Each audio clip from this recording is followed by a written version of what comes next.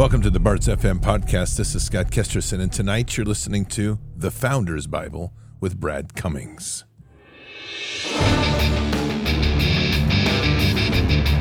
This war is real. Fighting is everything. Even though I walk through the valley of the shadow of death, I will fear no evil. Tempt not the righteous man to draw his sword.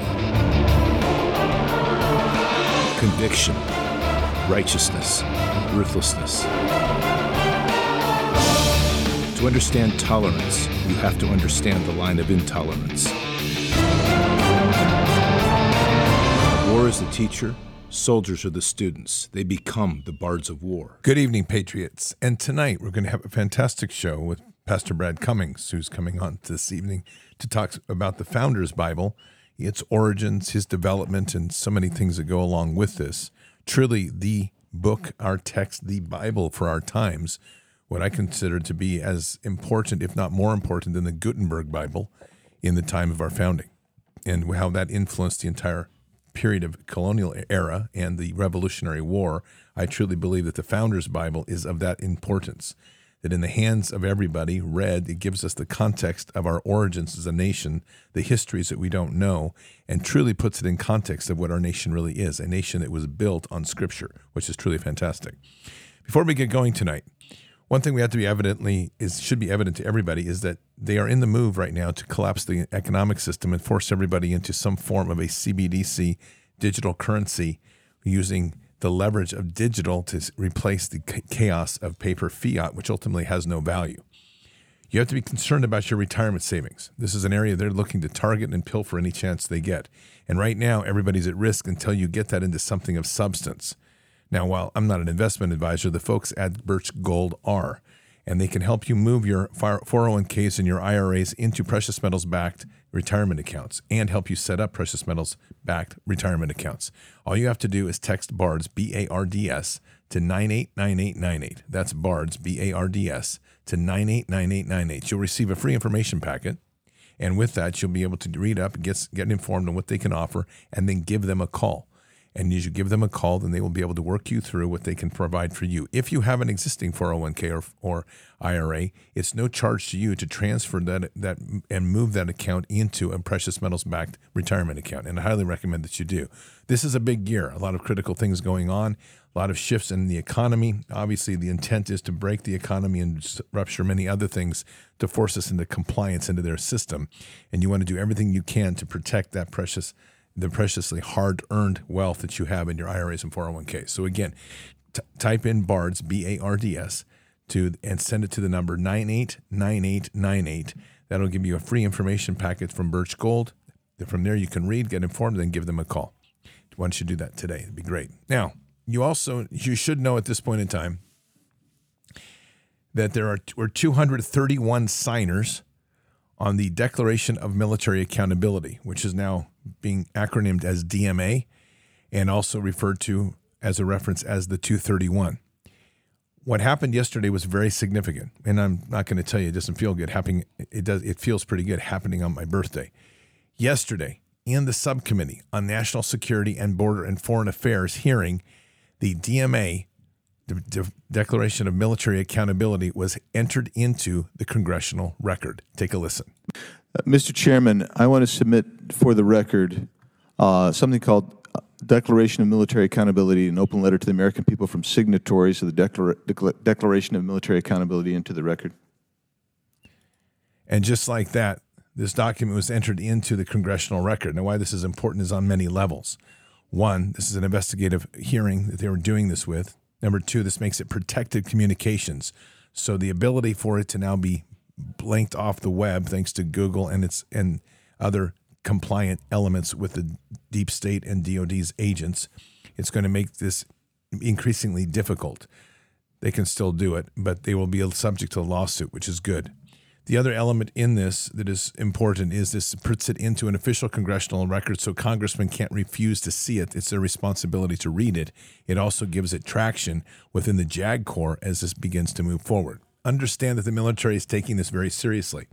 They are very shaken by this letter at the general officer level, by this letter, and they are starting to take action punitive action against anybody in uniform that has signed this letter, and considering it to be a sense of mutiny. This will be used most probably as a propaganda statement going forward, and it's exactly as we expected, and it must be done.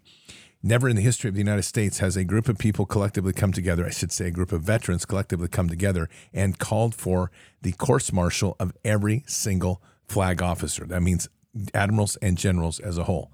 That class of people currently is under the microscope. They are afraid. They know what they have done. They are truly in a desperate situation, knowing very well that the crimes that they've been committed have been crimes against humanity. They've committed treason, and they have violated their oath. Now, if you get a chance, listen to this morning's show. It was important. We talked about moral courage.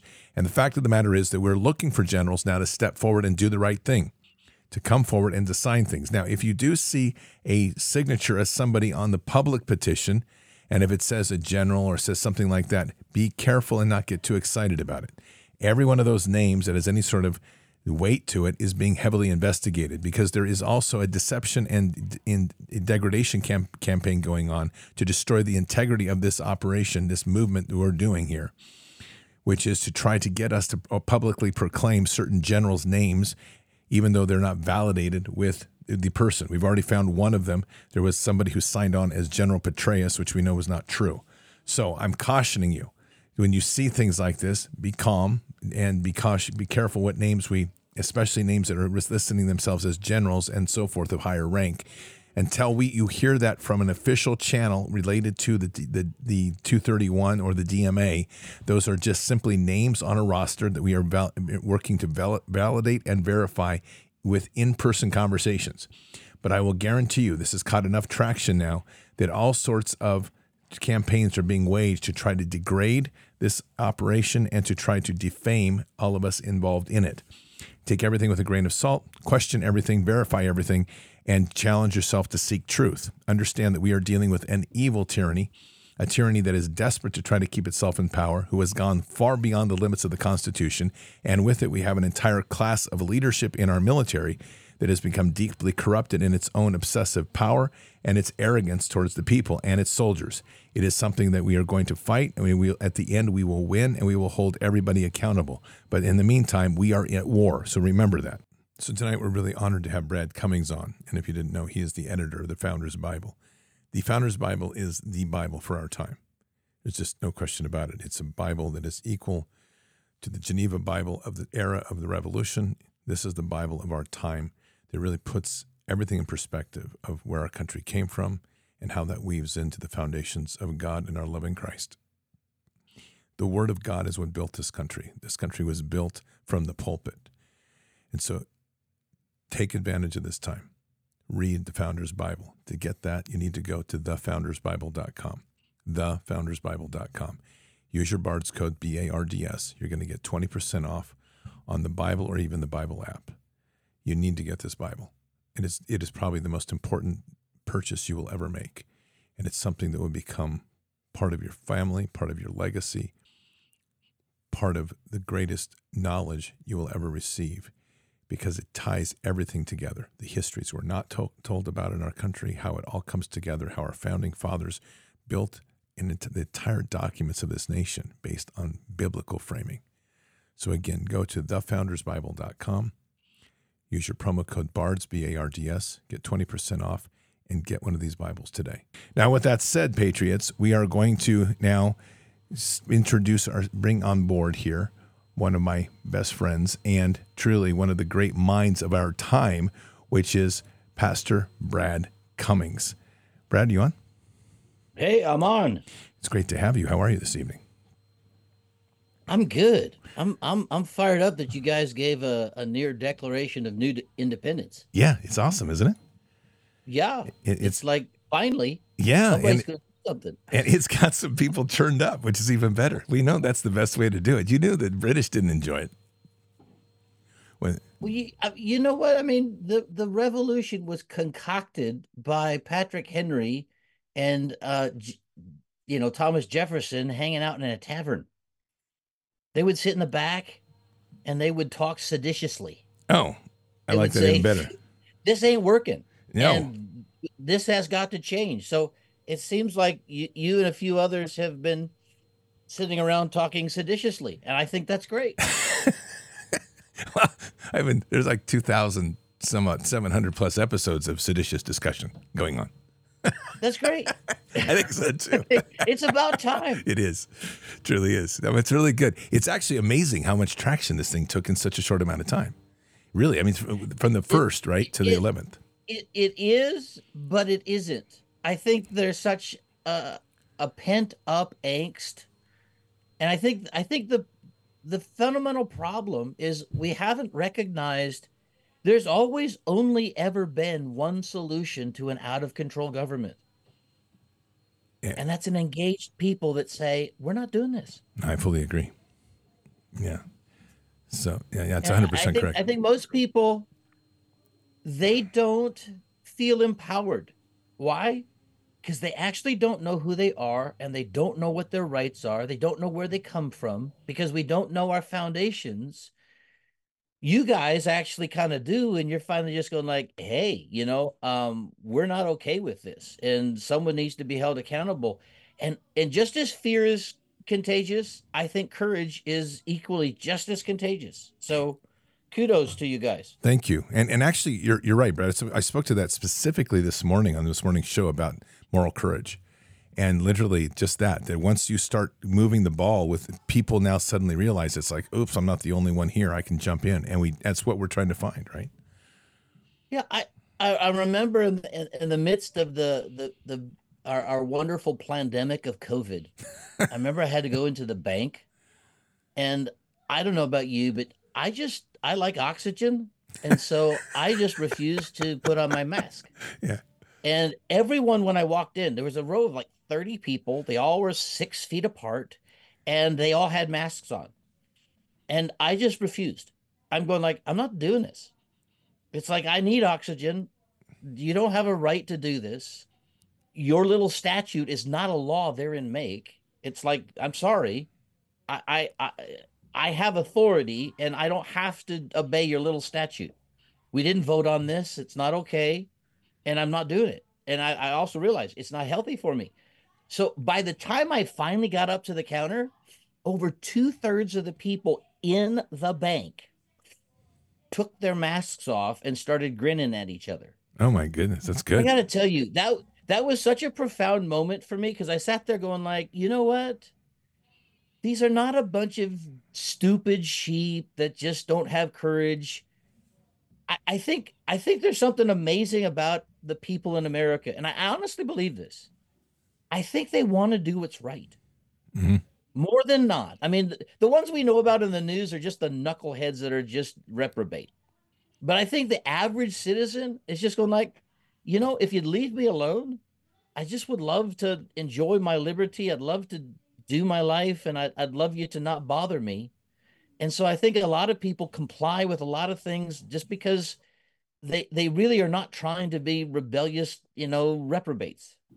But they need some people to stand up and actually say, hey, excuse me, what's going on? It's not okay. And we don't have to do it. So it's okay. You can actually do what's in your heart. Just need to give you a little encourage. And I agree. That's good. I think, I look at your guys' statement of accountability. I'm just going like, okay. The big issue on the planet today is, where is any justice? Is there anybody that's actually going to stand up and say, this is wrong and there are consequences for it? And I think that's at the core what you guys basically made a collective statement that just says, yeah, there's consequences. Someone has to be held responsible. You did wrong. You should face the music of what you did wrong because you violated your oath. You have what you've done is functionally treasonous, even if it's just a lack of courage. It's like, sorry, courage was required of you. Yes. Yeah, it's well said, Brett. Absolutely. Well, so, I think the beautiful thing about working in this format towards the military is that is one system that once it gets on the right path and there is moral courage reinitiated, the UCMJ, Uniform Code of Military Justice, is extremely efficient and very clear about what your rights and consequences are. right? It's not the messed up law system we have here. It's pretty You clear. mean it's not permissive parenting of the U.S. courts of no justice? Correct. No. Okay. This is the truth. So at the end of the day, like when I make comments like, you might be swinging from a rope, there's real truth to that. That isn't, Oh, hey, it's like, nice, it's like, hey, nice. sorry, but you did like? wrong. Do you like your new necktie? Yeah, Exactly. nice. Exactly. Well, this really leads us beautifully right into the Founder's Bible. Now, you heard I sent you the show the other night, which I did last night on what I call Yes. field manual. Thank you for the big shout out. I do. I mean, I kind of surprised myself going like, wow, Lord, you know what? I think you really knew what you were doing when you suggested like to put this together. Yes. I Well, just kind of like, oh, I think it's now essential reading. well, Brad, you know how I feel about this. I think this is your anointing. I mean, I'm just going to be very honest. I think that this is your calling in this hour, because I don't think that there's anything more important for the nation to have other than everybody read this Bible. And I mean this because it is the one place where you put the two pieces together of who we are as a nation, God's word and the motive and understanding of our founding fathers, which it's brilliantly done. And that's just proof that God was in the mix, because I'd love to take all the credit for it, but the truth is I have learned so much more in the last 12, 13 years of it being out than frankly I knew at the time in which we drafted it. So, when I look at it, I'm going like, I am super proud of what's in there, but I just kind of go like, yeah, like many of the other things I've done, I think God, you have snuck something past even the people that did the work for it. And I think that the best comment I ever got was a guy that took 2 cases of Bibles back to Zimbabwe, because he Wow. sat there and he said back to me, he said, "You know what you have produced here?" And I said, "No, sir, I don't know that I fully do. I kind of do, but what are you saying?" He said, "I am taking 2 cases of these and I will place them in the government of Zimbabwe, because we are basically the most destroyed country in the world, and this was prior to Ukraine." Mm-hmm.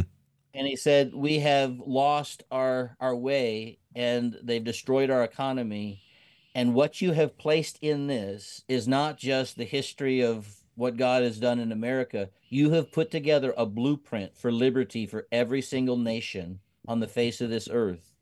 And he says, "I thank you. This will be required reading for every elected official in our government as we seek to restore the nation of Zimbabwe." Wow. I was flat out stunned, because I kind of went, um, I don't think I know enough. I don't think I'm old enough. I don't think I'm wise enough to have understood that. And yet he did. And he is one of the guys that is it's like he was wrongly imprisoned for many, many years. And then he helped establish an alternate economy and a means of transacting things that allowed that nation to start restoring itself. And here he is trying to work and basically say, I'm putting these in the parliament so that they can actually read and understand. And it's not that, we're going to worship America. It's like, we're going to understand the roadmap for freedom. And I just sat there going like, no way. I think that's a true statement, but it's not like some architect I knew that's what we had done. In the beginning of the Founder's Bible, you give a rather concise, but nonetheless a very insightful look as how this all came about. Can you kind of go over that? Because it's a pretty amazing story. Yeah. Yeah, it was crazy. I actually had no intention of being a Bible publisher. I'm just going like, what? The world does not need another Bible. The world needs to read the Bible it has. And so I wasn't thinking, yeah, I have this passion to be a Bible publisher, but um I had been a part of an internet startup thing with the guy that invented a digital music, which is pretty profound. He Yep. he built iTunes and sold it to Steve Jobs, and we had contracts with basically the who's who of everything in Malibu. And I knew that Glenn Beck was being pushed out of Fox, and so I was on a task to go present something to him, going like, you know what? I think we can build you your own siloed platform to make this happen. And little did I know that David Barton was kind of like his best friend and kind of like a gatekeeper to just sort of suss out whether someone's for real or not. And so I went to spend 3 days with David Barton, and my intention was to, build his trust, get to know what he's at, see if this works. And in the course of spending time with him in Aledo, he has the single biggest vault of original source documents, second only to the Library of Congress for the founding era. And so when I'm there for 3 days, and his entire staff and he and his son and his daughter, they're all telling me stories about the founding of America and the people involved. And, I had 16 units of American church history in seminary. It's kind of like, figured that's pretty good at a master's degree. It's like I should know stuff. And they're telling me stuff I've never heard before. And it's kind of pissing me off because I'm going like, how come I don't know this? If anyone that should know this, I should know this. And they're presenting these founders and they're talking about guys I've never heard of before. Like Benjamin Rush is the patron saint of the Founders Bible.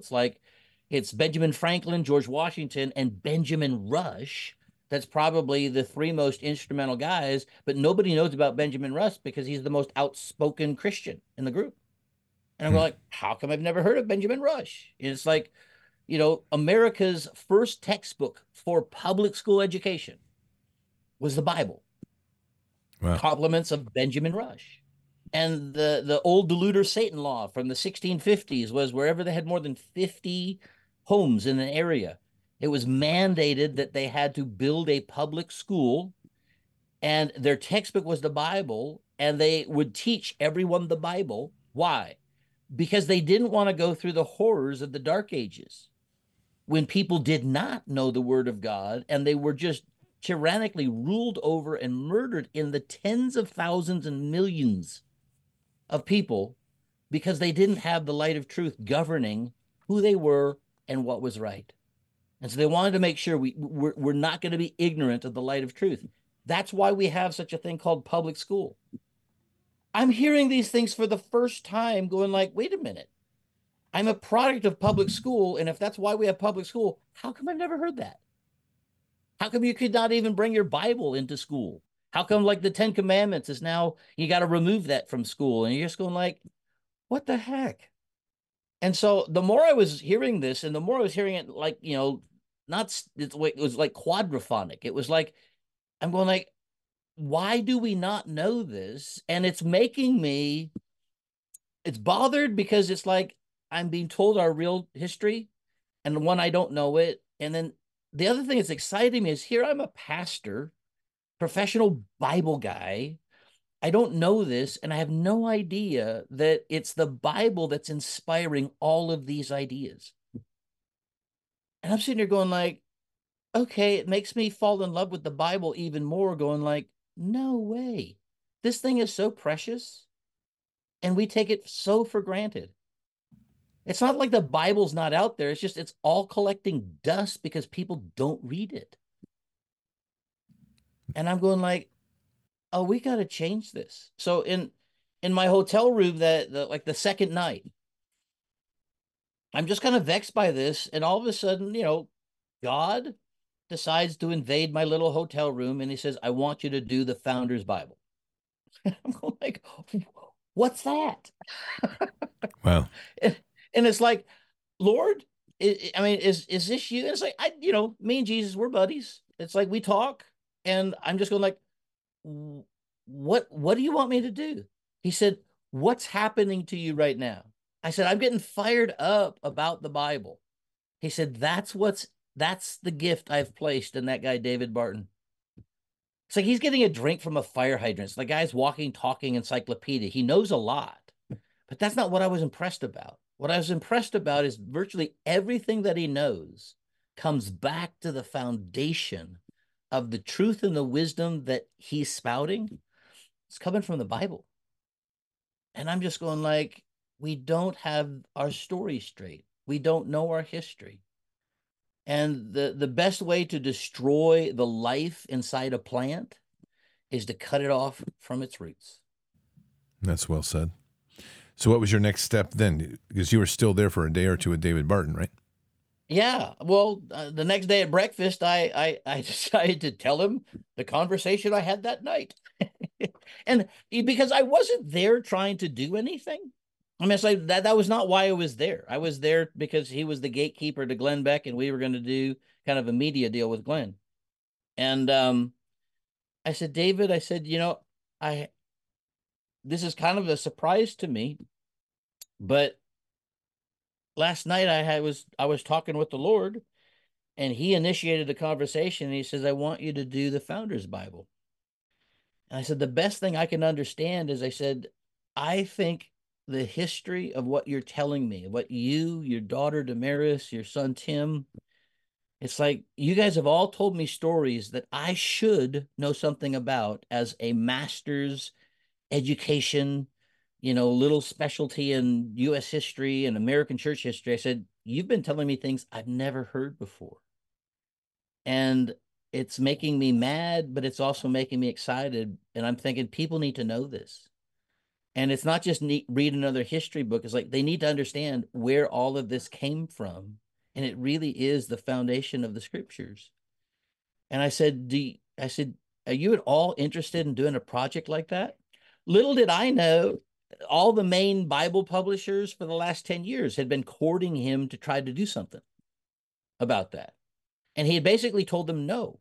I don't know why he told them no, but I'm asking something that they had been kind of sneaking around trying to do. And I think because I didn't have an agenda and it was a real, genuine response of passion and it was the Lord, I think that whole timing converged. And he kind of looked at me and said, yeah, what do you think that looks like? And so I came up with 88 questions that I had over the last 2 days of going like, if what you're telling me is true, here's how my brain works. And I got a super big brain and it does think a lot. And so the truth is I just went to town and going like, hey, if what you're telling me is the truth and I don't know this, then these are the things I want to know. And this is what I want to figure out. And it's like, could we answer these questions? And then if there's anything else you want to put into it, why don't you do that? Now, let me give some background to why that was even something I thought I could do. I had spent the day, the week prior to actually going down with David Barton. I had spent it with two wonderful men who are my two partners in the Bible, John Peterson and David Cushell. And they are sort of like the super design firm that does maybe 95% of all the work for most of the main Christian authors and, publishers out there. And the week that I'd spent time with them, they had John in particular had showed me like, here's all the Bibles that we've developed. And I kind of, I'm looking at it and I'm like, wow, that's great. That's amazing. Wow, that looks I just realized they had a prowess in being able to produce these things. But honestly, at the time that he was telling me, I really didn't give a rip. I was like, why is this guy being at pains to tell me all the things that they can produce? And then we spent a few days together in Idaho listening to an intelligence briefing where I was given, of all things, a crazy thumb drive about Obama's fake birth certificate. And I was tasked by some, military intelligence guys to like, could you get this to some influential people that could do something about this? And this was before it had all broken news. And so I was like, well, yeah, I'm about to go down and, so maybe I was tasked with this thumb drive to go give it to both, David Barton and Glenn Beck. And it was to expose the whole fraudulent presidency of Barack Obama. And that was big. That's kind of a big deal. Yeah, a little And bit. so somewhere in the time that I spent, it's like I let them know I have this thumb drive and someone wants you to do something with this. And they kind of looked at me like, well, Brad, we already know about that, and nobody in Washington on either side of the aisle is willing to do anything about it. And I kind of went, well, that's like super tragic. If this is true information and nobody's willing to do anything about it, I don't understand. I mean, I was just vexed. And the more we looked at this, the more I sat there going like, you know what?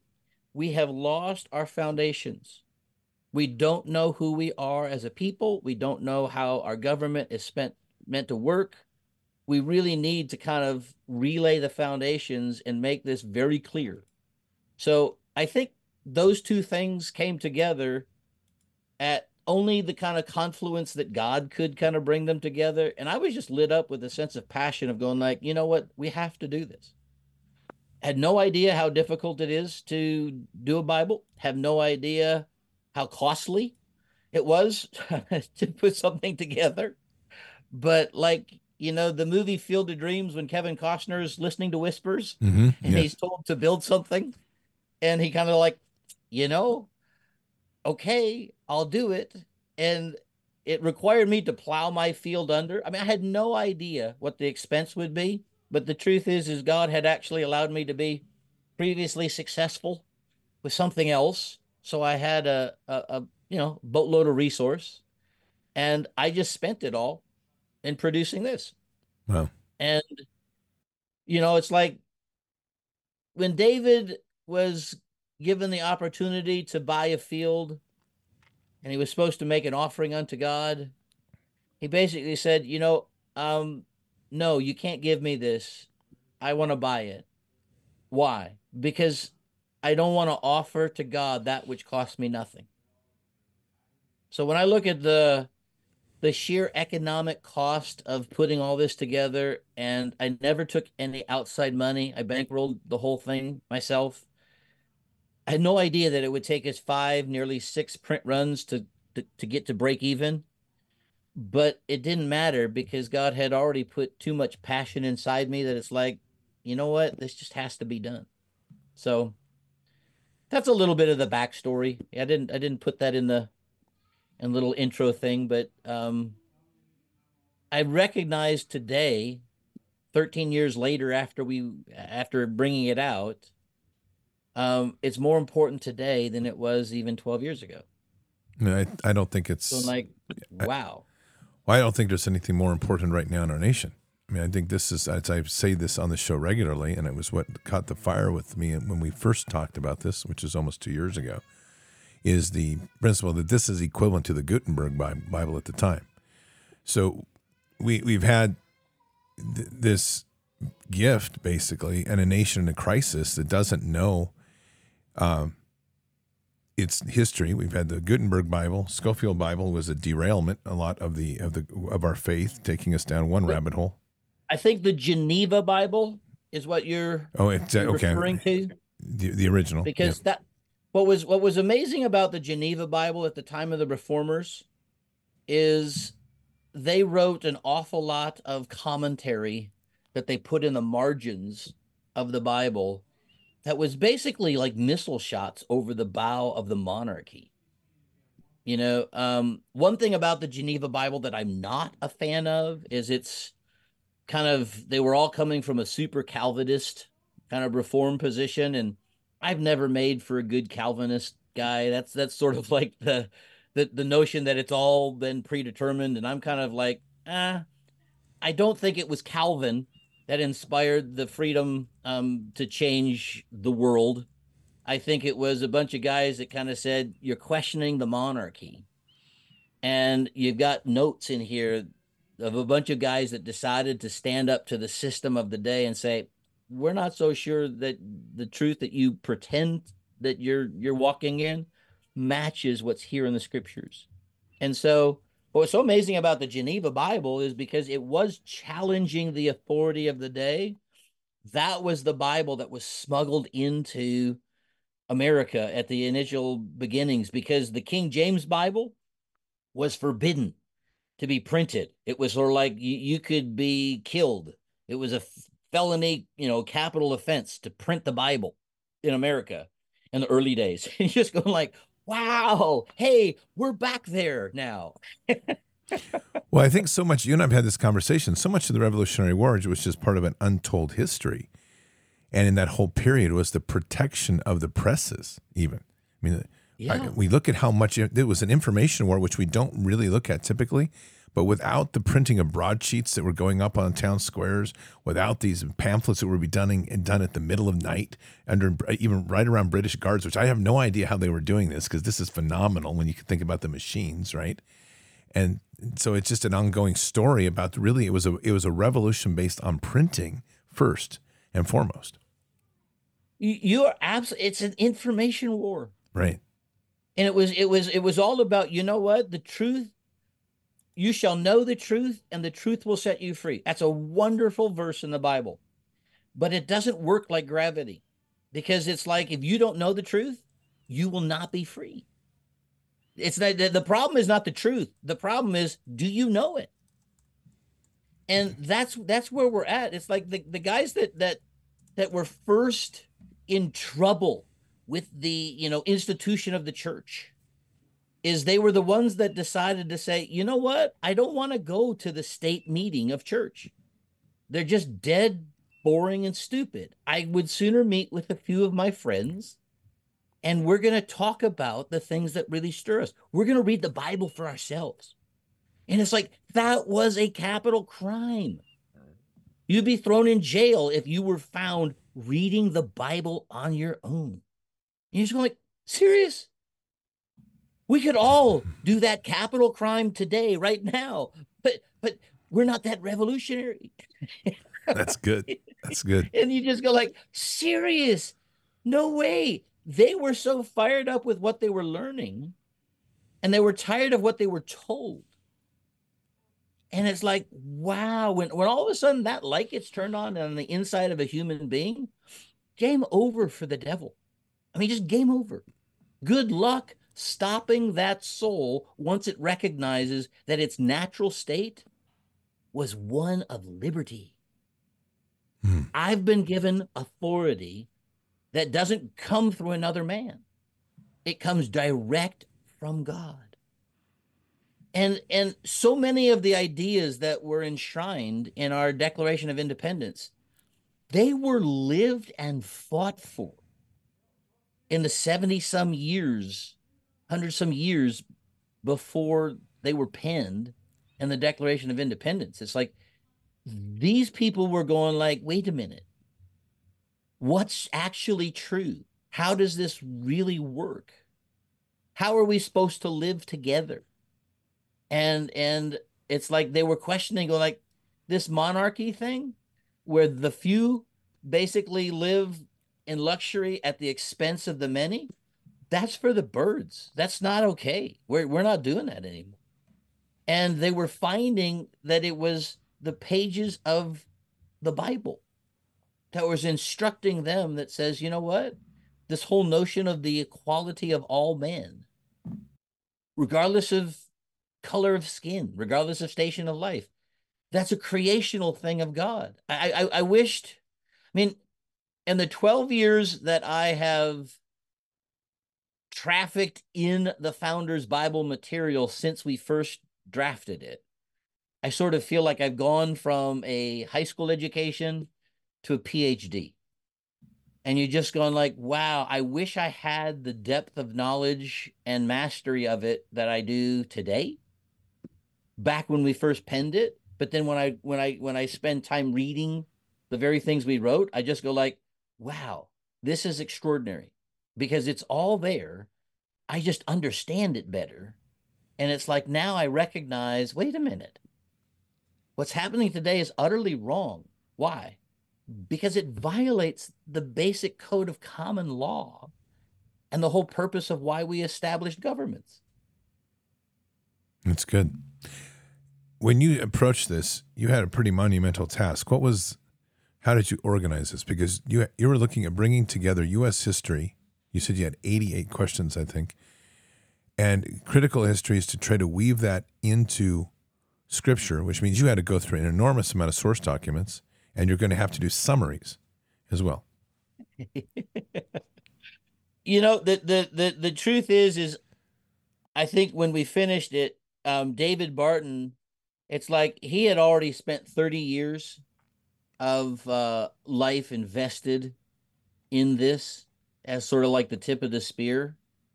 And I got to basically sit at the feet and have a wonderful discussion with him of 30 years of a man's most significant life's work. And we basically pulled out of him the best of the best of all the stuff that he'd ever produced. And it went through a fresh filtering of I'm a very inquisitive soul. And I don't like to just know what, I need to know why, and I need to know how. And so the material that when he would write an article, being the general editor, it's kind of like I'm just going like, unashamedly, I'm a good writer. It's like, we had written a best-selling book that sold 20 million copies, and it's like, yeah, I had something to do with that. Um, and so I just took the material and just said, you got to keep refining it into the so what? Why does this matter? It's like if this changed the known world of the day. I mean, what happened in America, this great little experiment, it broke the mold of the world. It utterly changed everything. And I think it's still the primary battlefront because I think there's groups of people that want to say, see, you can't live it. See, it doesn't work. See, it's going to fail. And I want to say, no, sirs, not true. You have deceived us for a while, but if we get back to the building block ingredients of what it really is, it will work anywhere, anytime, with any people because it's true. And that's kind of, what we did is I let curiosity and my need to know why and why it matters kind of govern what we ended up with the material. And I don't think there's a bad article in the bunch. There's like 1,200 pages of ancillary material, along with the absolute wonderful Bible itself. And we decided to place the articles right next to the very verses that inspired the content. Like, like why do we have three branches of government? Well, it's built on the primary premise that the heart is deceitfully wicked in Jeremiah. And you're just going like, we're going to then decentralize power because we don't trust people. We don't trust the heart of man. We think it's not just wicked, it's deceitfully wicked, which means you can fake yourself out. So we're going to decentralize power and we're going to put checks and balances. That's the fundamental reason why we don't have a single despot. We don't have a monarch. We don't have a beneficent dictator. It's because we don't trust that guy. The truth is today, our government is no longer a republic. It doesn't function like the Constitution demands. We're back to an oligarchy, an entrenched bunch of people of a privileged class, and they think they're above the law. And so everything that founded this nation, we're not living, which is why it's such a foobarred mess. And it's like, well, there's a recipe of getting back to the foundations. It's not that hard, but we do have to commit ourselves to doing it. And and so, I knew enough of the Bible. I mean, it's like, I'm a seminary trained guy and I've been reading the Bible since I was 6 years old. So do I know it? Yeah, I really do. And we would place every article, if it didn't have a specific Bible verse that it connected to, there's a passage of scripture topically that addresses the same issue. So we would place it in that chapter and in that book. And so every article is strategically placed because of the material in the Bible that would make sense of it. And this would just be a historical application of that truth. And I'd love to say that we planned this, but when we were finally done, I think it was like, I don't know, 2:30, 3:30 in the morning, and I just sat back and I went, no way. I think we have created the modern day version of the Geneva Bible because we have the scriptures itself, but now we have the wisdom filled commentary and ideas of all the founders that established the foundation for the freest, the most prosperous, the most stable representative government that's ever been known to the face of the earth. I don't believe we're that today anymore, but we were then. And I sat there and I texted David and I just said, David, I think we have created the modern day version of the Geneva Bible. And crazy enough, I think it was like 4:30 something, wherever he was. He texted me back. He said, "That's it. That's perfect. That's the best description of what we've done." And so, like, he and we'd be texting late at night between 2 or 3 in the morning because, he's got a full life, I got a full life. And that was sort of like the only time that we could connect. But it was just kind of exciting to walk through this whole process. I had no idea that we were going to write 1,200 pages. I think we first started out with the idea that maybe we'll end up with about 1,700 pages. A basic Bible is about 1,100, 1,200 pages, and we overshot that runway by almost 700 more pages. Wow. So it's a fat chicken, but it is worth its weight in gold. That's amazing. Now, once you got this put together, assembling this, formatting this, the whole process, that's another big step, right? Oh gosh, yeah. I mean, normally a publishing house would take 2 years to do something like this. We did it in 7 months, running about 20-hour days, and it was exhausting. And there was a whole, like, the design firm, Cashel Peterson Associates, they put it all together. They had some incredible artists. I mean, they were pulling out artwork and matching it with the content, and just, it is probably a museum piece work of art, to be honest. I think one of the things I'm a little frustrated with is, if you have a copy of the Founder's Bible, you could just sort of thumb through it and look at all the pretty pictures like you would in a magazine and have a very satisfying experience. But I'm going like, okay, maybe that's not helpful, because if you don't read it, it will not ignite your soul. And so I can tell the difference between someone who's read it and someone who's magazined it. And we hired a guy, Michael Dudash, to be our resident artist, because one of the things I realized is a lot of the art that we had always put the founders as a bunch of guys in coats and wigs, and it's sort of like high society. And the truth is that's not even remotely true. All of them were landowners. All of them had dirt under their fingernails. All of them had to set aside their wig, and they only wore that to do the perfunctory things of government ruling stuff. But these were guys with muscles. They were guys that tilled the earth. They worked with livestock. They had to all be very proficient in guns and musketry and all that other stuff. And cart riding was, you didn't just go down to the hardware store and buy something. If you needed something, you had to make it. And all these guys were inventors. I mean, it's like they were some of the most, I think, amazing brain trust of the entire planet, all brought together in one place to basically do something that had never been done on the face of the earth. They decided to combine their thoughts, their philosophy, their understanding of the heart of God and the truth of Scripture, and they decided to say, we're going to set men free. And we believe in this thing. Men have the capacity for self-government. That's powerful. And the rest of them are, no, never. Not common man. No. They're just reprobate and ruffians. They're like a chattel. It's like they're not like gentlemen.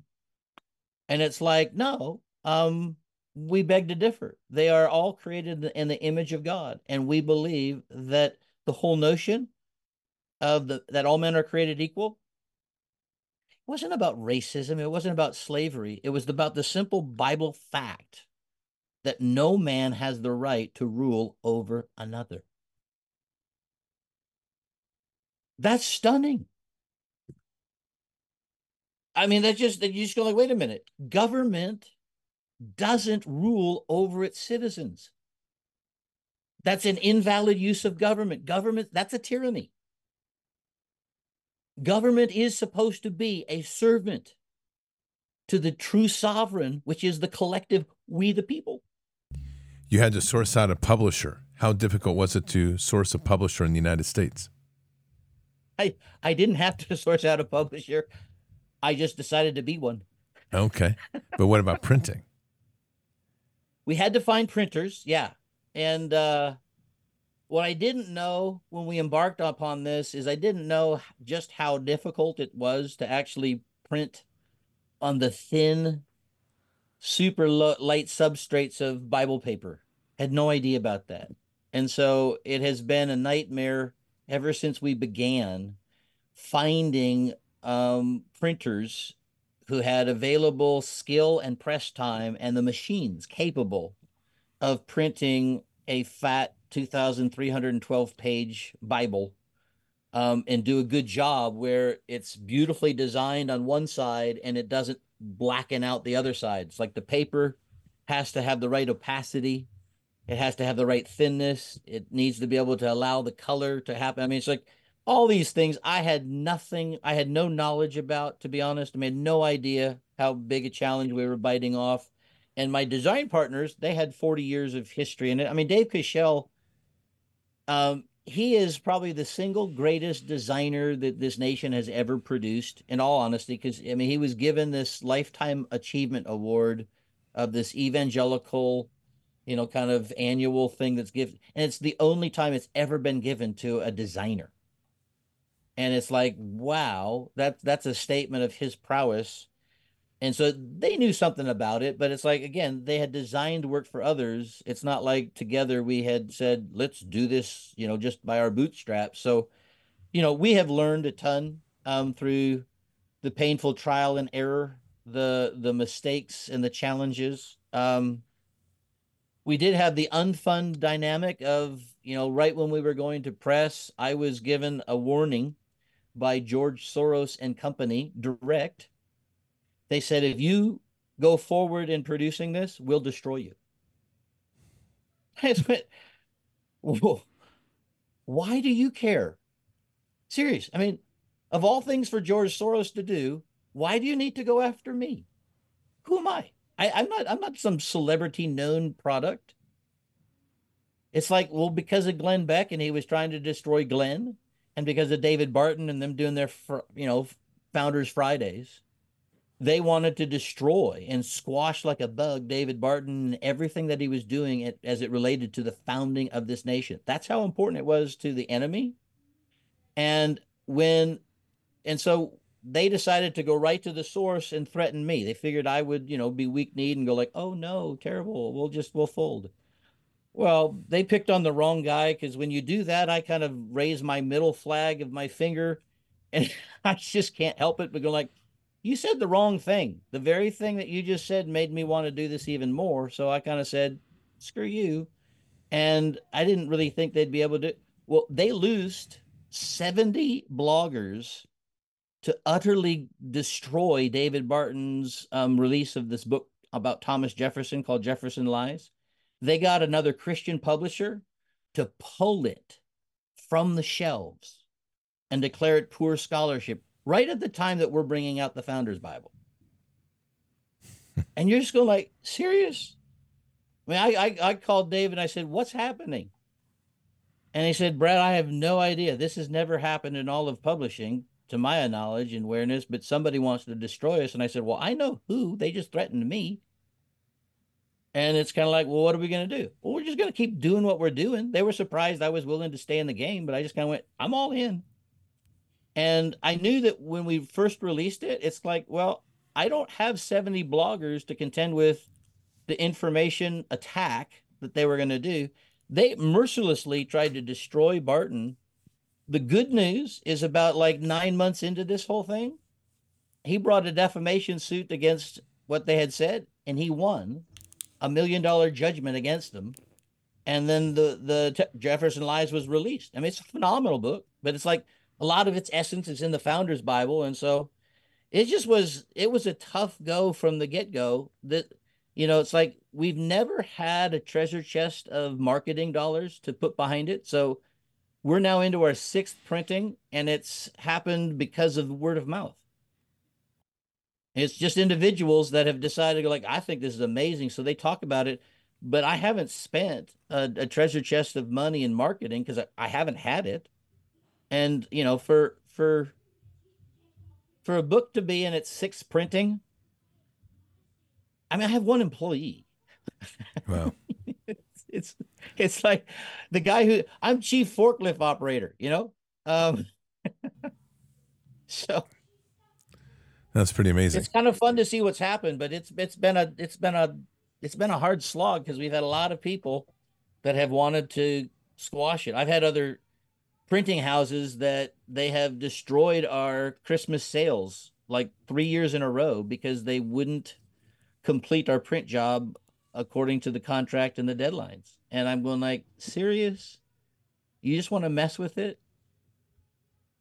I mean, like in the last election, it wasn't until Joe Biden was actually, fake inaugurated in that then they finally released our print run to us. They held on to it for 2 months after they had all my money, and they didn't ever give us an explanation for why they didn't fulfill their contractual obligations. But they knew that they had hundreds of millions in their bank balance, and they knew I didn't. Let's talk about why you chose the version you did, NASB 1995. It's the New American Standard Version. It seemed to, as opposed to the NIV, which is the nearly inspired version. I, I don't mean to be a little snob, but I learned in seminary, the NASB is unique in the fact that it's the most recent um, translation of the scriptures into English. And the group that did it had a desire to bring the least amount of interpretive bias into their translation. Every English translation has difficulty because they're not word for word direct equivalents from Greek or Hebrew or Aramaic and stuff like that. And so the reality is they try to come with a dynamic equivalent. And then depending on the theological persuasion of the translators, some have an anti-supernatural bias, some have a desire for more poetic language, and the NASB just tried to go as strong down the straight and narrow and just say we want to retain the importance of technical words. So where a single word is used and is used again, we're not going to just vary the translation and give different adjectives for it or different nuances for readability. We actually we want people to be able to track how that word is used because it's an important word. God chose it. And the NASB does a great job of staying true to that. And so it's not the easiest to read out loud. So some people don't like it as much. The NIV is a lot more, graced for, public speaking and stuff like that.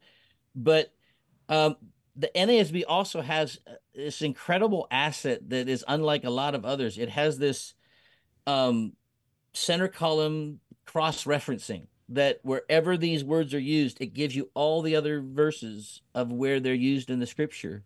And some of the greatest insights I've ever had in just studying the Bible myself has been able to sort of chase down the meaning and use of words and discovering it for myself as opposed to just being a parrot that heard it from somebody else. We made sure that this Bible had that capacity. We gave it a concordance and a topical reference and stuff like that. But there's for someone that really wants to know how this, it's like if you're going to be a firearms guy, you better know how to pull apart your gun, clean it, and put it back together in the dark. Mm-hmm. And there's things that are in this Bible that are just for folks that want to go beyond just the reading of it, but then the study of it that are incredible tools. And the NASB, especially the 1995, it had all those bells and whistles. And I just, as a seminary trained guy, I had, studied all the various different versions of scripture.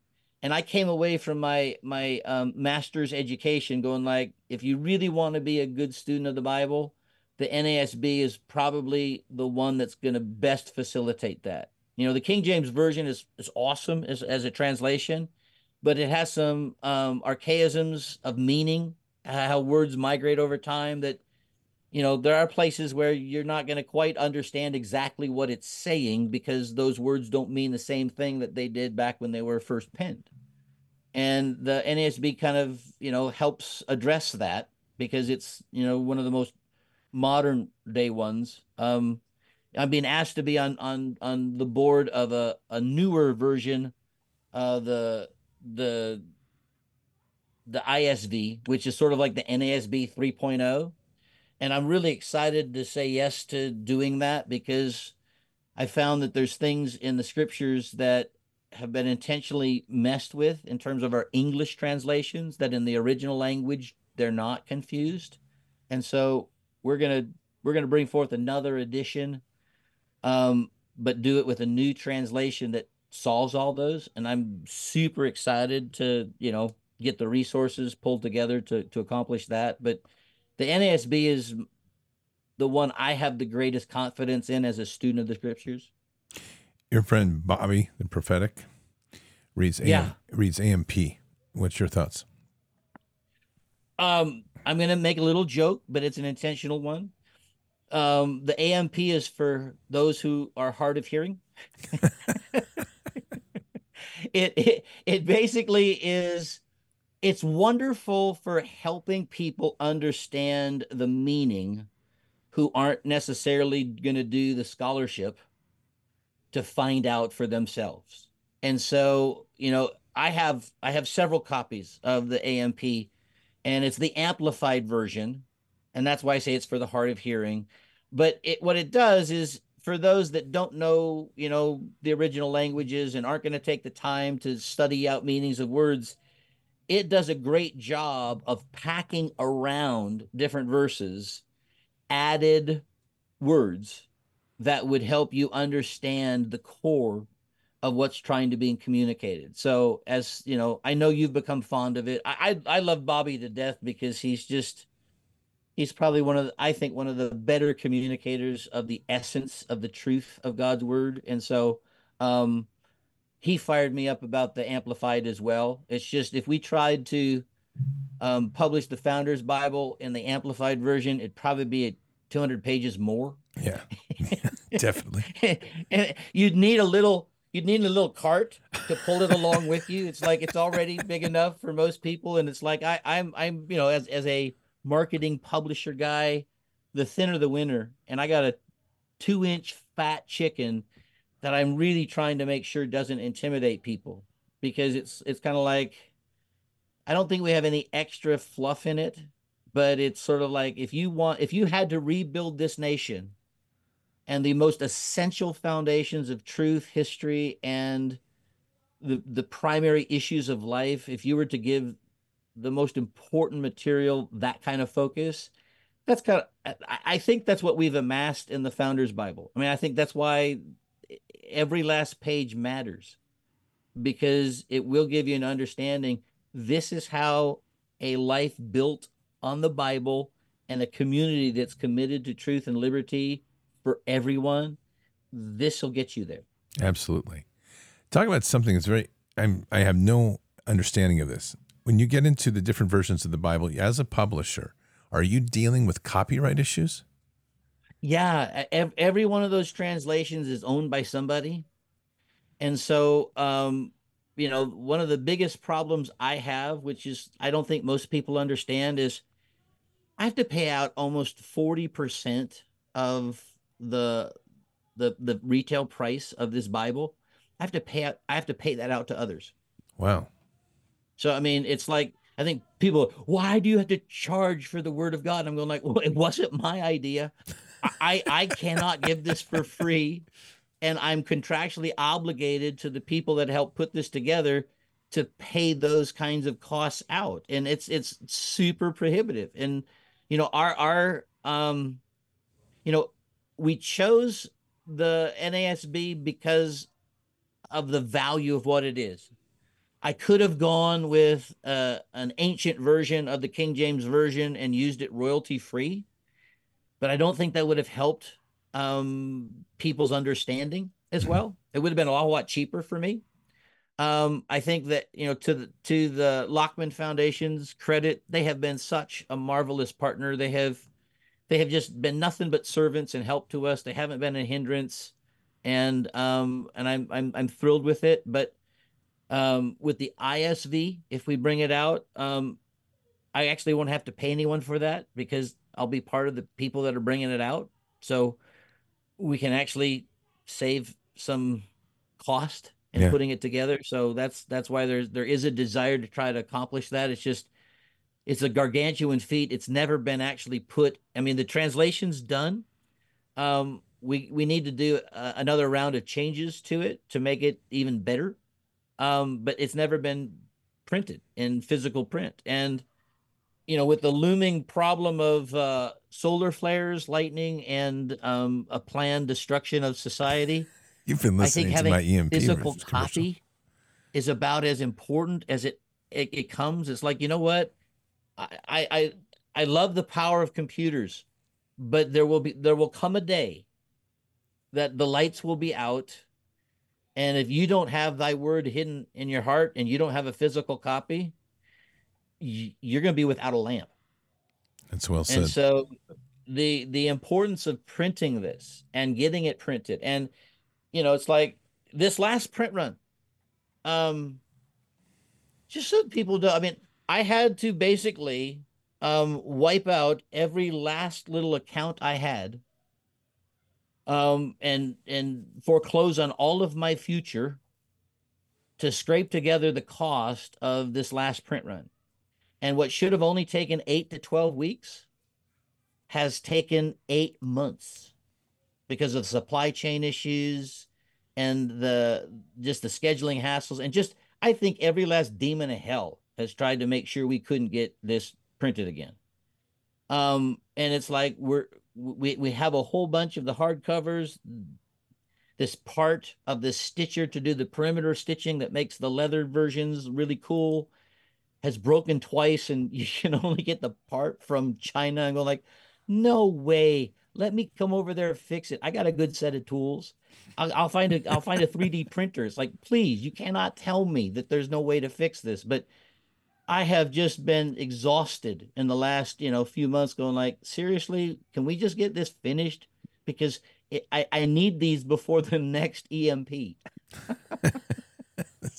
We'll be back. Now there we'll be back to the Gutenberg press, right? Yeah. That's like, but I look at this and it's like, I would challenge people, folks, if you do not have printed hard copies of the things that are valuable and essential, you are making a massive blunder, because we are very fragile. I mean, I have a lot of friends that have produced a lot of content, but it's like they live in the digital space, and I'm going like, someone's about to hit delete on your entire life's work. Mm-hmm. Don't don't do that. Don't let that happen. It's like that's too valuable. And it's not like it's for sale. It's like you have to have this in your hand. And just because you have a Bible on the shelf, if you don't have the Bible in your heart, it's not going to do you any good. I mean, I so appreciated the other night where you just kind of challenged people to dig into this and read it. And I'm just going like, the reason the world is in such a mess, it's not because the church sucks and that preachers don't tell the truth, but the truth is if all you know is what someone else has told you, you're not committed to it yet.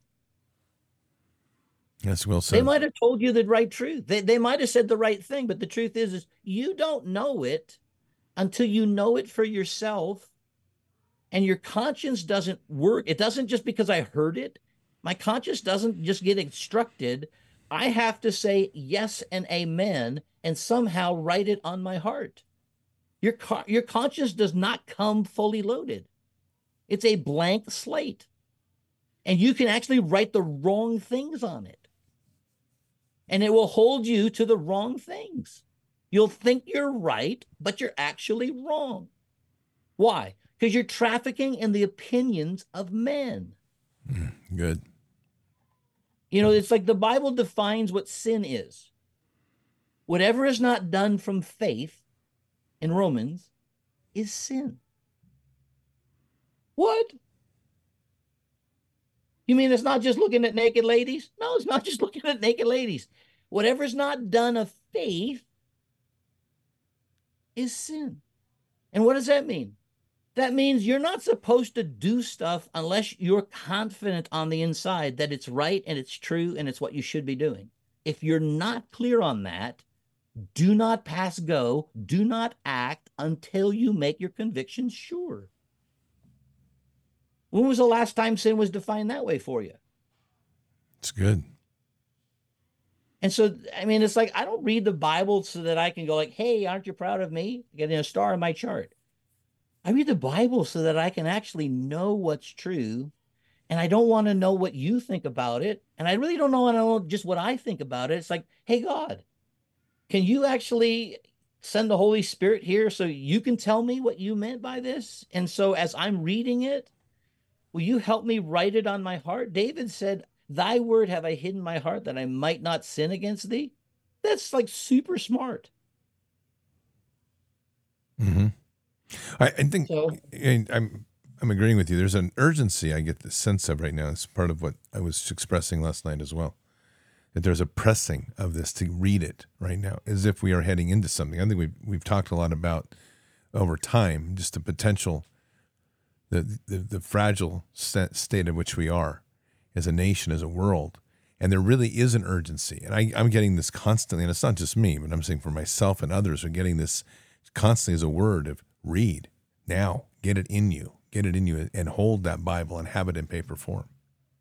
you know where I think that comes out of? I think it comes out of the book of Daniel when Daniel was shown stuff. And it's like that one guy had such a relationship with God that God decided to show him the whole epoch of time and history and lay it out. And people haven't believed that the book of Daniel could have actually been written when it was, because how in the world could he know the things with the accuracy with which he wrote them? But it says at the end of Daniel, it's like, seal that up.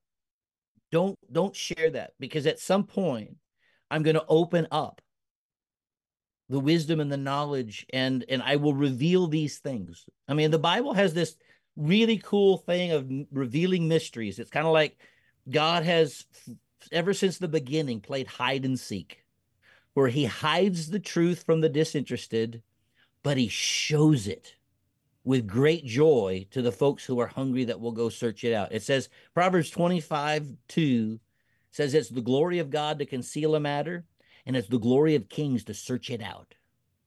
And I got to tell you, when I first heard that, I'm going like, I am going on a treasure hunt. It is my nature as a king.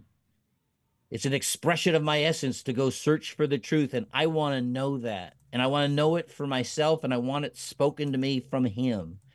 I think God is unveiling things that have actually kind of been hidden on purpose until the time at which they mattered the most.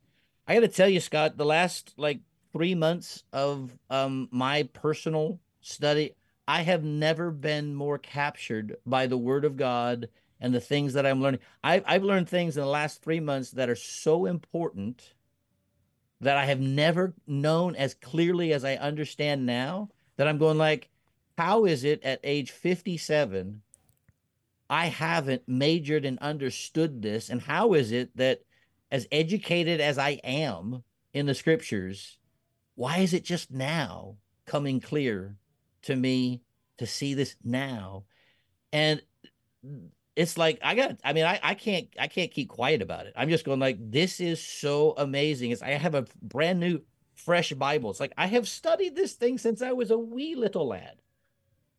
And now I'm going like, oh my gosh, it's all new again because I'm understanding things I didn't understand before, which is what's so cool about the Bible is like, you know what? When the Holy Spirit actually illumines your understanding with His, oh, I don't think there's something more fun on the planet. There really isn't. I'm just going like, oh, this is the best. I, So, I agree. Where does this go next? You've got Founder's Bible. I know that you've mentioned to me that you've talked about a new translation. I know that your research has continued. You even alluded to it earlier in this show tonight about how things that you've gone through and you've looked at it differently now or added to it. Where do you see this as the next iteration or next step? um, one, I just want to keep getting an arsenal of physical copies stuffed in a warehouse so we don't run out. We're trying to get our own physical printer so that I don't have to be held hostage. It's like what should have only took 12 weeks should never and can never take 8 months to do. And so we're finding our own supply lines. It's like I need some wealthy philanthropic people that are committed to the mission of the Bible to help us secure this stuff. And I trust that, God has he knows how to provide. So I'm not so much worried about that, but we need to get that done so that we have our own siloed capacity to print. Because at some point they're going to say you can't print it anymore. They're going to say you can't say those things. I mean, China is already changing the scriptures, and digital versions are going to be just easily corrupted. And people, if they don't know it, they won't know it. I mean, they've taken passages such like the when Jesus is, talking to the woman caught in adultery. China has already changed the version of the Bible that they want people to know, is that as opposed to him saying to her, "Go and sin no more, and neither do I condemn you." In their version, they have him stoning her. Wow. You think that's a problem? A little bit. My goodness. And if you don't know the Bible and you read it, how are you going to know at that point when you didn't know it before? How are you going to know it's not that? Really? I mean, I go like, oh my gosh, how important is the Bible? Well, if it's that important for them to mess with it, then I'm going to give my life to the preservation of it and the propagation of it so that people know it. I was vexed after doing the Founder's Bible, as was my son. My oldest son, the last 2 years of his high school education, he spent just traveling with me and helping get this done. And he decided at the end of it, said, "Dad, if this is the reason and how and why the foundation was set for this country, then I need to go to DC and I need to help get back some public servants." And so he's given his life to, focused on that. But both of us were frustrated, going like, "Wait a minute, if this is our foundation, please explain the mess we're in now." And so I have subsequently drafted out 142 different articles that I haven't written out, but I have, tractor beamed down as to the subject matter that would explain what's happened between our founding and now that leaves us in this predicament. I think one of the things that I wish I had understood better at the founding of, when we did this, when we first brought it out, is I really didn't have the language of understanding common law. And I realize now it's all in the articles of what we have, but it's not as like highlighted with clarity as that was the assumed foundation that the founders were building on.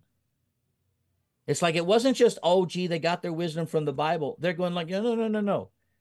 The laws of nature and nature's God is code for common law. And they're saying these are the self-evident truths. It's like, why is 2 + 2 4? Nobody stops to give you a proof for that. It's true. It is. You can't do math without that being true. Common law is that reality of self-evident truths. Where do they get all that? From the Bible. That's where you understand your authority. It's like our rights come from God. They don't come from government. Government isn't beneficent in giving me some rights. No, they've faked us out. We're confused on that, but my rights come from God. I then collectively with a group of other people establish a government to defend and protect those rights. Government doesn't have a single power and authority that we, the people, don't grant them. And when I grant them the use of that power, I am not restrained. I still have that same power. You don't get it. You don't get to take it from me. You're supposed to be a servant of the thing that I've given you. You don't become my boss. The collective people of America are the forgotten sovereign. If we knew that, we would never be in this mess. If we understood where the truth of all that came from, which was the word of God, we wouldn't be arguing over these things of personal preference, because If the Bible doesn't say something, then you have liberty of conscience. But if the Bible gives a clear directive, then guess what? That's the law we have. Contrary to what a lot of people do in religion, God did not write an awful lot of law. He has very little when it comes to law. And if we would understand that, we would be able to live in harmony with each other because I would know the essentials that are unarguable. And then I would know, you know what? This is where there isn't a clear directive. And so you get to work out your opinion. I get to work out my opinion. And we're commanded to respect one another's liberty and operate in such a way that I don't impinge your capacity to live in liberty.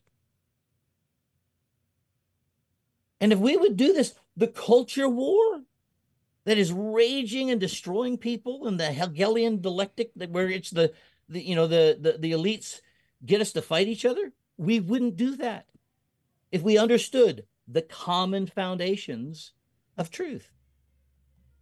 That's why the Bible is so essential, because it's like if you don't know it, you won't know who you are. You won't know what your rights are. You won't know what truth is. And you certainly won't know how to defend them. You won't recognize when they're being abused. It's good. Digital world. In these new modern printing facilities, all your files are digital, right? So They are, but if you have a siloed air gap solution and you protect your building and there are ways to protect this and still harness while we have electricity.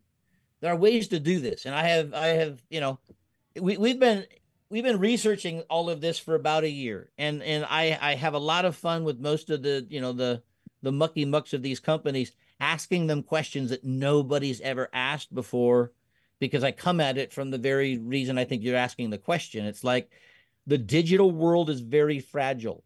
It can be attacked. It can be infiltrated. It can be corrupted. So how do you protect against that? Mm-hmm.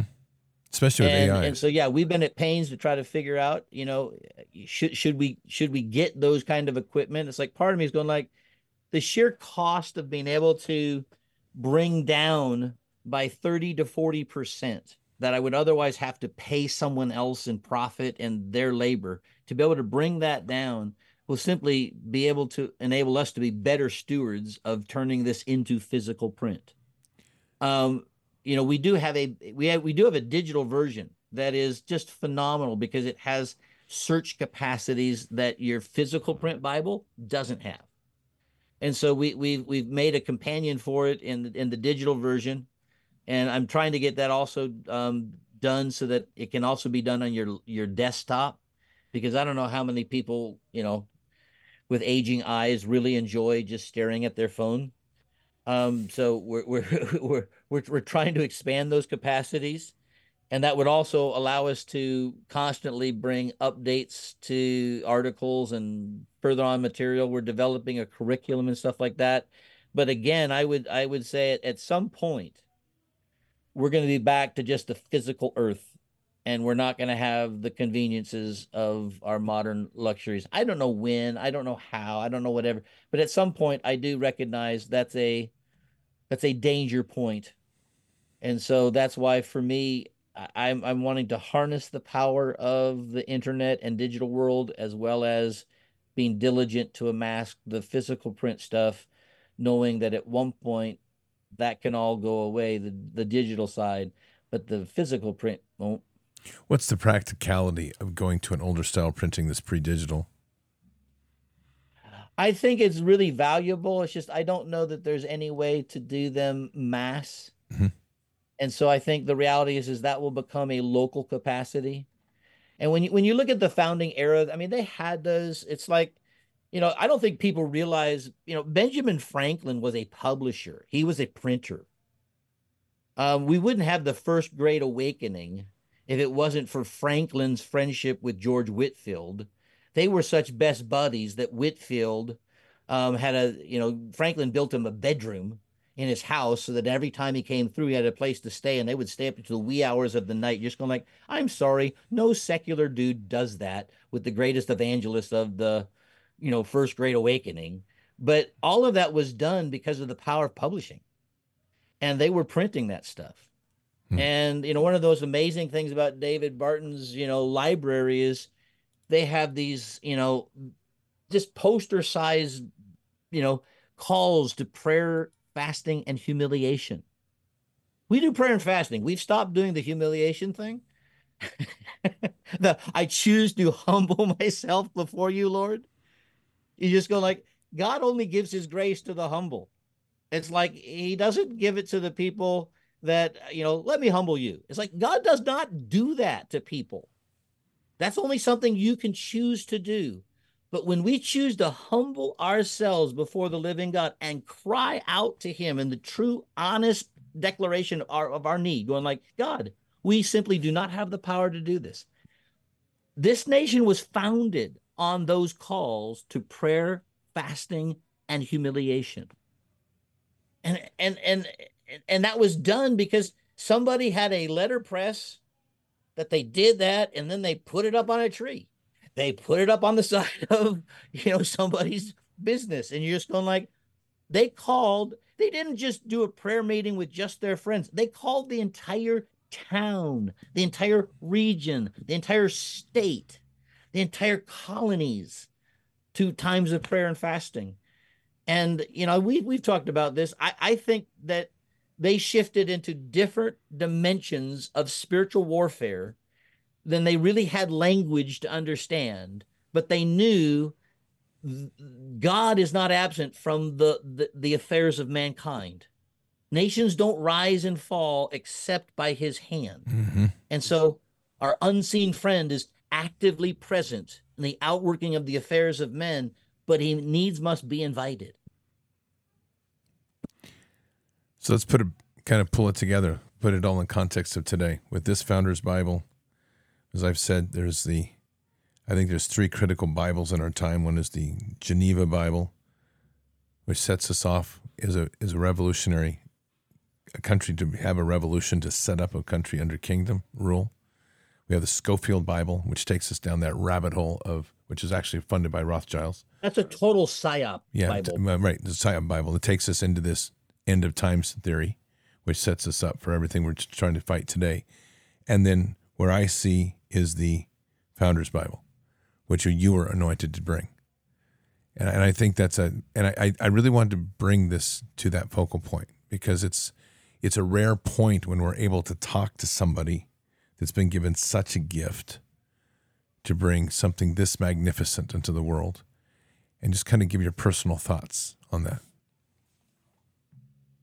Yeah, I mean, I don't know that I had an understanding when we embarked on it, to be honest. I didn't know how important it was going to be. It was kind of like, I am here's my little approach towards life. Trust and obey, for there's no other way to be happy in Jesus. It's like when he says something, it's like, okay, then I'm going to do that. Why? Well, because he said that. And so that was the simplicity in which we embarked on this. I think, this came out in 2011 going into 2012. And I think 12 years later, I'm looking at this and going like, no flipping way. This is so important. If I had tried to pull this together now, I probably wouldn't be able to. We've pulled it together. It's there. It's foundational. And it's like, if you have the best gun on the planet, but you have no bullets, you're not going to win a revolution. The bullet is the individual, my mouth and my obedience. If I don't get the truth in there, I got nothing to say and nothing to do and nothing that's going to bring influence in this world. And so when I look at, what God helped put together, was I involved? Yeah. I mean, I spent 20, 22-hour days. I worked myself like a dog. I got life every day. I never woke up bummed, but I applied myself with diligence to do something that many others would not. But I was passionate, and everyone else that was a part of this project equally was just as much. It's like, so, you know, I might carry something, but I'm not carrying it alone. I'm carrying it as a company of people. It's like this is David Barton's life's signature work. I think this is the finest thing that the designers, Cashel Peterson, John Peterson, Dave Cashel, this is their finest. I mean, this would be the opus of their life's work. I mean, they pulled together their skill. This Bible looks like it's a 4-color massive thing. It's actually done in 2 tones. But because Dave Cashel knows how to paint with that mastery, he brought something out. That was his gift. Like the little drummer boy, it's like, he plays his song for the Lord. David played his skill unto the Lord as an incredible act of worship. And I think that's why there's an anointing on this, that when people will actually dig into it, it really does fire you up. When all of a sudden you learn the truth of our history, the more I dig into these guys' lives, the more human they become and the more extraordinary this is.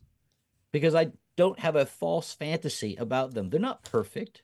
They're people just like us. But wow, they went all in. And they were sacrificial. They were others centered. I mean, it's like God bless all the charismatic church. And I love casting out demons, praying for the sick, talking in tongues. But the greatest work of the Holy Spirit in the life of a believer is to dethrone the selfish self. And when they become others centered, I know the Holy Spirit's at work. That is so extraordinary when someone says, I'm not focused on just me. The founders that laid this foundation, they knew they were doing something that would echo in the halls of eternity. They knew that what they were doing today would have ramifications far beyond their lifetimes, and they were willing to sacrifice for it. I just kind of go like, wow, we're being given the baton from those guys. Mm-hmm. It's good. It's really good. Woe to us if we drop it. I don't know what people think about Ronald Reagan. He's not on my Hall of Fame of anything, but he did understand some incredible stuff, and he said something that I have put on the big on the quote of every single email I've ever sent out on behalf of the Founders Bible. And it's a single page at the end. It's part of his speech where he says, freedom is a fragile thing, that perhaps we have lived too long with such a miracle as to be able to fully account for it and understand it, that freedom only comes to a generation once in its lifetime. And if it's ever lost, it never returns. It's huge. It's going like, no way. Most of us have not paid the price personally of having to fight for what was entrusted to us. We're like the last runner in a super long race, and everyone that ran ahead of us really gave us quite a lead. And then they hand us the baton, and all we have to do is run our lap. And most of us are too busy doing something else to even realize what's been handed to us and the criticalness of this hour, and that it's basically the future. I mean, Reagan also said the last great hope of mankind is in the recipe of this nation. We're not better than any other ethnicity or nationality. We just have been given, I think, a greater gift than most nations ever have in terms of the foundations to know what personal liberty really is. And I'm concerned because I don't think people value it. I don't think they understand how precious and how rare it really is. And I don't think they understand that once you lose it, you don't get it back. Well, I think one of the most disturbing statements I say in my life is this: I didn't understand freedom and liberty until I did the work I did in Afghanistan. And then I was more free there than I've ever been here. How's that? Wow. Yeah. I mean, this was the land of the free and home of the brave. I Right. don't really say that very strongly anymore because I'm going like it was, but I don't want it to be absent from us. And I I think the thing that yeah, if there's something that riles me more than anything else, it's when I start to see the absolute tyranny that is being imposed upon us everywhere. And I'm going like, if there's a whole bunch of farmers that can get out in the streets and spray poop everywhere to just give the middle finger to their government because they know it's wrong, what are we doing? Yeah. I mean, I just go, where is the heart of America to recognize this moment, going like, I don't need to fight with my neighbor. I don't need to have a racial issue with anybody else. We're all in this together.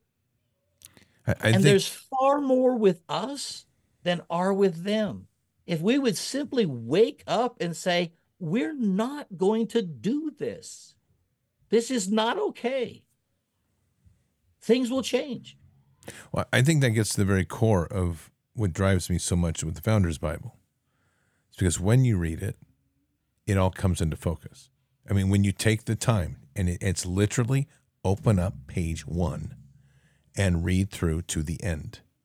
Totally. Don't cherry pick. Just read through and read every article and read it all in its fullness. And when you do that, the whole story comes into focus. And I think this is what they've done so brilliantly in their education psyop and their operations is, one, you sever the Bible from our education foundation, and two, you obscure the truth of our founding fathers. Once you have that, you're nobody. You've lost your identity in the world. That's why we actually put these two together. I mean, it'd be far cheaper to separate them, just buy a Bible and here's the articles. But the truth is, I sat there going like, you know what? It's far more powerful when you see the very verse that exploded with revelation, insight, and passion in that guy's life that changed the world because he finally understood that. That's so invaluable because now I don't have to argue about the importance of the Bible. You get to see it lived out right in front of you when you read that article. And you go like, no way. That's what inspired that? It's like, yeah. Yeah, no, I I think don't that's have right. to give an altar call after the article. Part of me is going like, I don't need to tell you, you must become a Jesus follower and a church goer. I'm going like, no. The truth is if you know the truth, good luck not wanting to. Once you understand where it comes from, Yeah. once you open up the dialogue, I don't have to convince you of anything. This stuff matters because it works. It bears fruit. What's so amazing about all these founder guys is after they set up the foundations of government, a good 85 to 90% of them went to spend their winter season of life, the last quarter of their life, establishing Bible societies, printing the Bible and getting the Bible into the hands of every citizen in this nation. Why? Because they knew if I can get the Bible inside the heart of the citizens of this nation, we will not have to exhaust the treasury and trying to restrain the evil therein. This thing of Good. self government will actually work if the word of God will be unleashed in the life of an individual. And they will see for themselves the light of truth and the fruit and the prosperity of living life this way. I mean, wisdom is defined as skill at living life. Welcome to the book of Proverbs. That's the whole point. Give me skill at living life, not put a star on my chart because I read my devotion. It's like, I don't give a rat's rear end about a star on your chart, but I hope you get truth on the inside because it will explode in wonderful fruit for your life and your neighbor and your children and their children's children. So, yeah, It's good. read it, please. Yeah. Read it. Open it, buy one, read it. Read Simple. it. Read it. Read it again. Exactly. And Look, I wrote every single introduction to every one of the books of the Bible. I outlined it all, and I wrote it like not some seminary professor trying to impress another seminary professor. I wrote it to someone that says, I have no idea what's in that book. Why should I read it? Why does this matter to my life? Please help me understand what's important in it. And I did all of that. I did every single book of the Bible in 2 months. then we should be able to read it in 11 days. That's my push. I'm going to tell you, if I can outline it all and distill it down to one page for each book of the Bible, that's not easy. But if I can do that, and I can do all 66 books in less than 2 months, please do not tell me I can't read through the Bible in a year. It's like, you should be able to read through the Bible 6 or 7 times in a year. 100%. Yeah, 100%. We just don't. And we need to. This is why, you and I've had this discussion, but I mean, it's kind of why there's 2 shows, increasingly just 2. There is the need to have scripturally grounded, and then there's people like to have the interpretation of news. But in truth, we could get rid of all the news in our world and do one thing and just read the Bible, and we would be fine. Tune everything else out. This last month, I have spent so much time just getting lost in my own fresh reading of the Bible. Mm-hmm. I haven't paid attention to the news.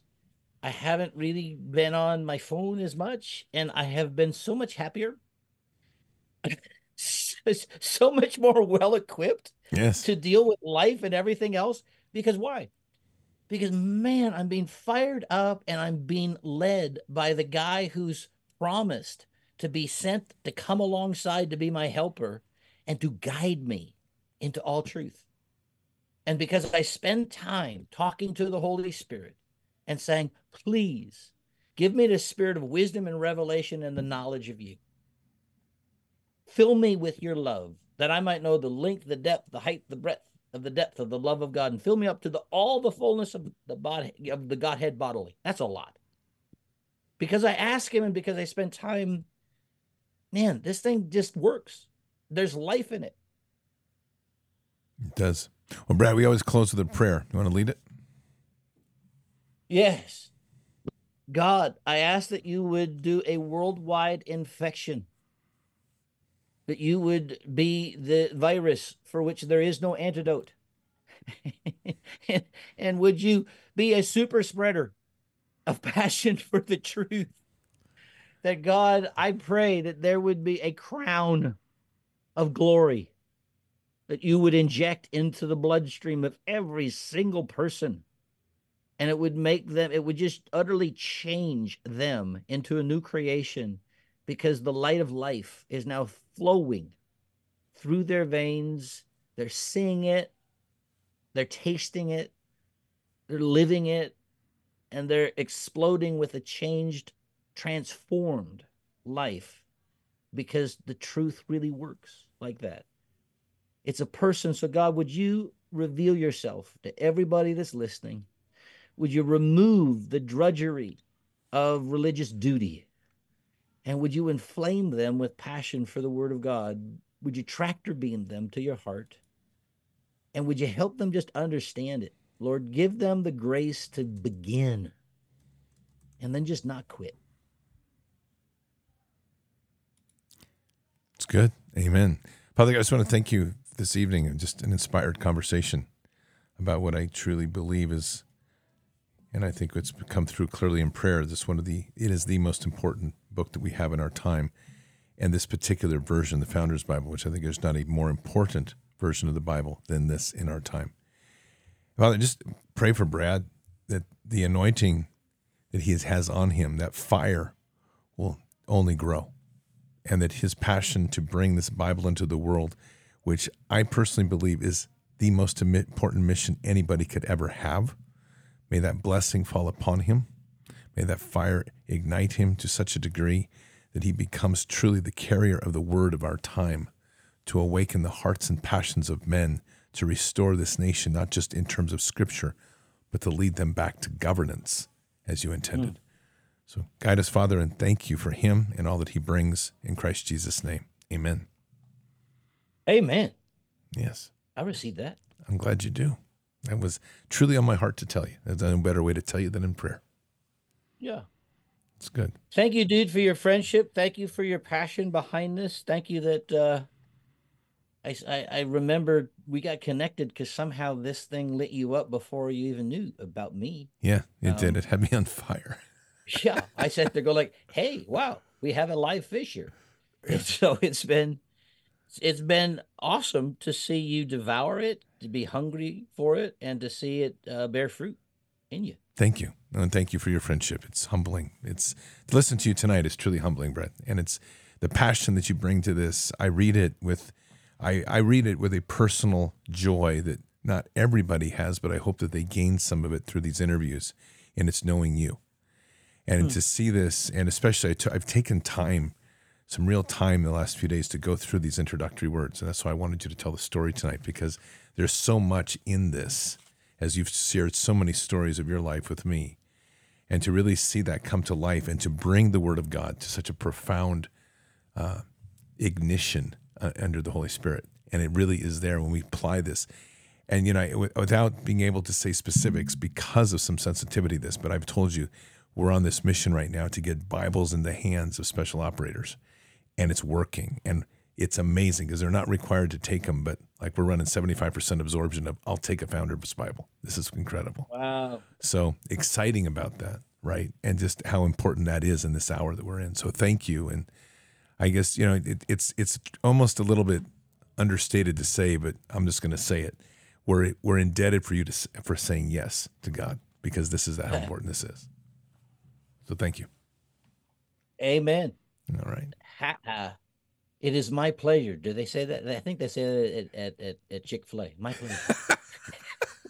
It's not the last place I would have gone, but okay. That's like no move. There you go. My pleasure. They won't like my cows. That's good. Brad, bless you, man. Thank you for coming on tonight. God bless you. We'll talk real soon. Okay. Take care, man. Thank you, man. God bless. Patriots, that was Brad Cummings. And if you know Brad Cummings like I do, this Founder's Bible is truly a blessed gift to humanity. It's not just another book. It's not just another Bible. And I think that's what's so profound is when you talk to somebody or hear somebody like this who's really given something to all of humanity.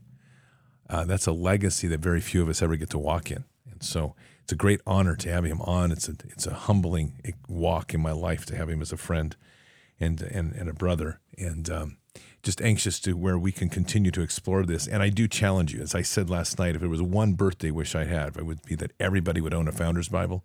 Everybody would read it cover to cover, and you would do it so fast and so hard, you just keep doing it all year long. And that's really the mission that God put on my heart for myself, challenge I put to you.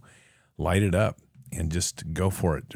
And if you don't like the Founder's Bible, then just pick up a Bible. I mean, whatever it is, just read it from cover to cover. And I think that that's the first thing. We spend a lot of time talking about marinating in the Word and reading deep into verses, but I think the most important sometimes is just read it. Begin from the beginning, end at the end. It's all one happy story when it all comes together. So, Patriots, keep your head up and your eyes forward. Never bow to evil. Never relent. Always press into the fight. God is with us. He'll never forsake us. And in the end, God always wins. But we are here in this time, in this place, for just such a time as this. We are at war. So walk boldly and fearlessly with Christ. Occupy the land. Expand the kingdom. Subdue the enemy. Mission forward. And before I forget it, if you use your BARDS code on this, seriously, BARDS, when you buy one, you get 20% off of these Bibles. So you have no excuse. Hop on over there and buy them. Matter of fact, now I've got to go back and re-edit the beginning of the show because I got to add in the Founder's Bible pitch because I didn't even do it. I can't believe it. Forgive me, Lord. All right, Patriots, have a good night. God bless. And out for now. Oh, I want to feel something. I just want to breathe again. Dive into the deep.